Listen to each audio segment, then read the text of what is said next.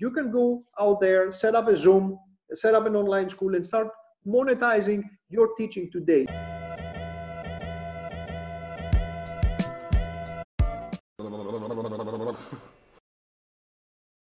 At the end, you also said collaboration is one possibility. And I am thinking a lot about joint ventures and collaboration currently, because when my clients right now with a cash crunch ask me what to do, I really advise not to do advertisement, not to do PR, not to do the expensive things, because there are some low-hanging fruits. And low-hanging fruits, one of them is collaboration. You have a small or medium audience. Other people have an audience, maybe even a bigger one. You might have complementary skills, but the same core values. And there are examples in the hip-hop world where it works very well. Somebody has one album with one song of his own, but featuring 6 other people on 6 other songs. And then some of them click. But entrepreneurs are beginners at this. They are afraid. They think they can ruin their brand. Do you observe some examples of good collaborations between content creators that you can share? Yeah, this is something that we have seen, especially now, accelerated, I would say, under COVID.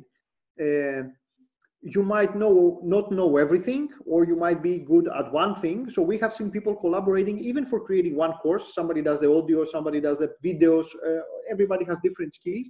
And we have even seen trainers that know different stuff collaborating and creating a small marketplace where you can join your skills. So you have somebody teaching about digital marketing, and then you have somebody else teaching about doing, PPC, and somebody teaching about social media. So you have, out of the blue, you have 3 people that are joining forces and can do something much bigger.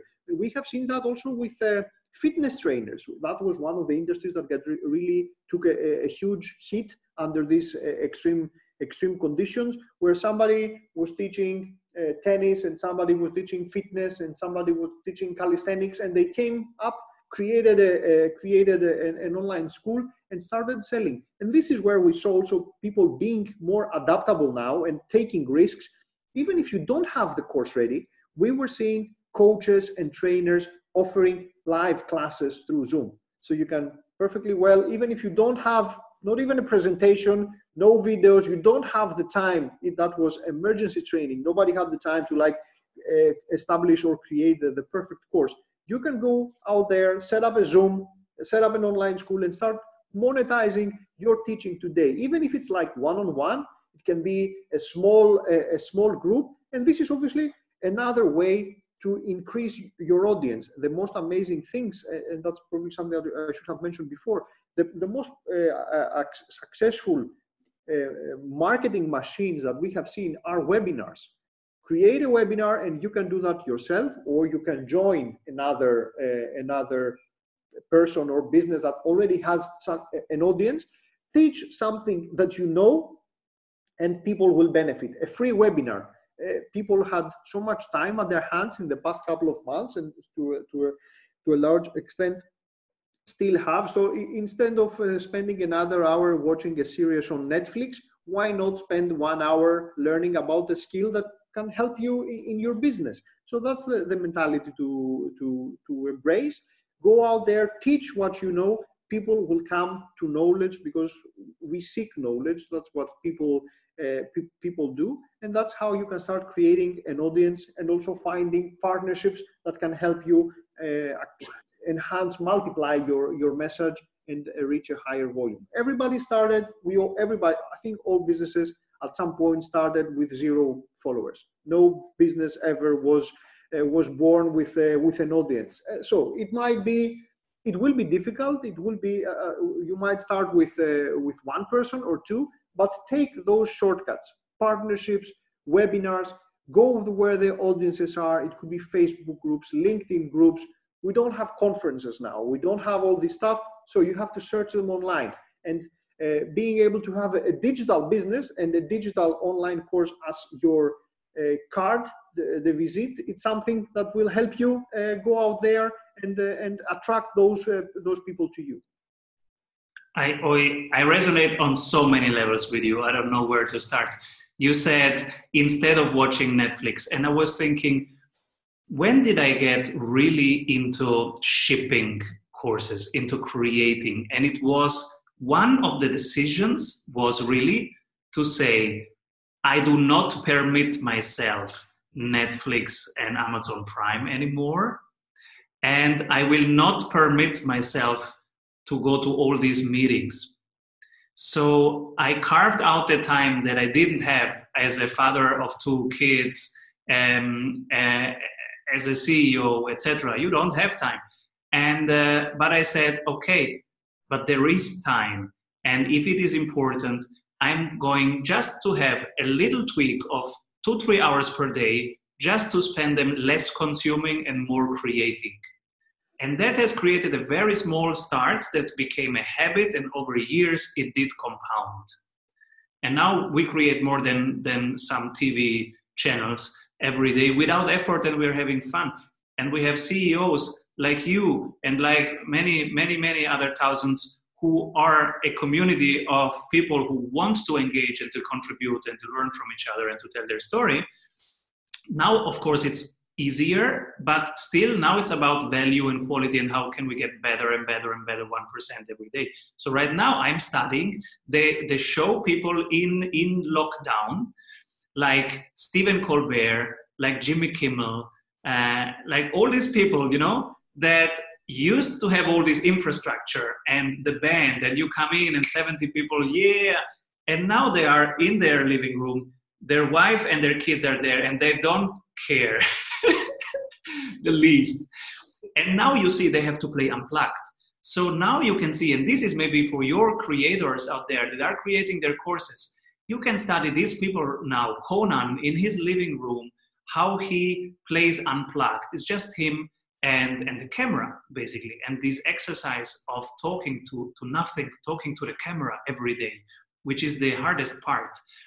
Do you have examples of creators who are doing a good job that people can study?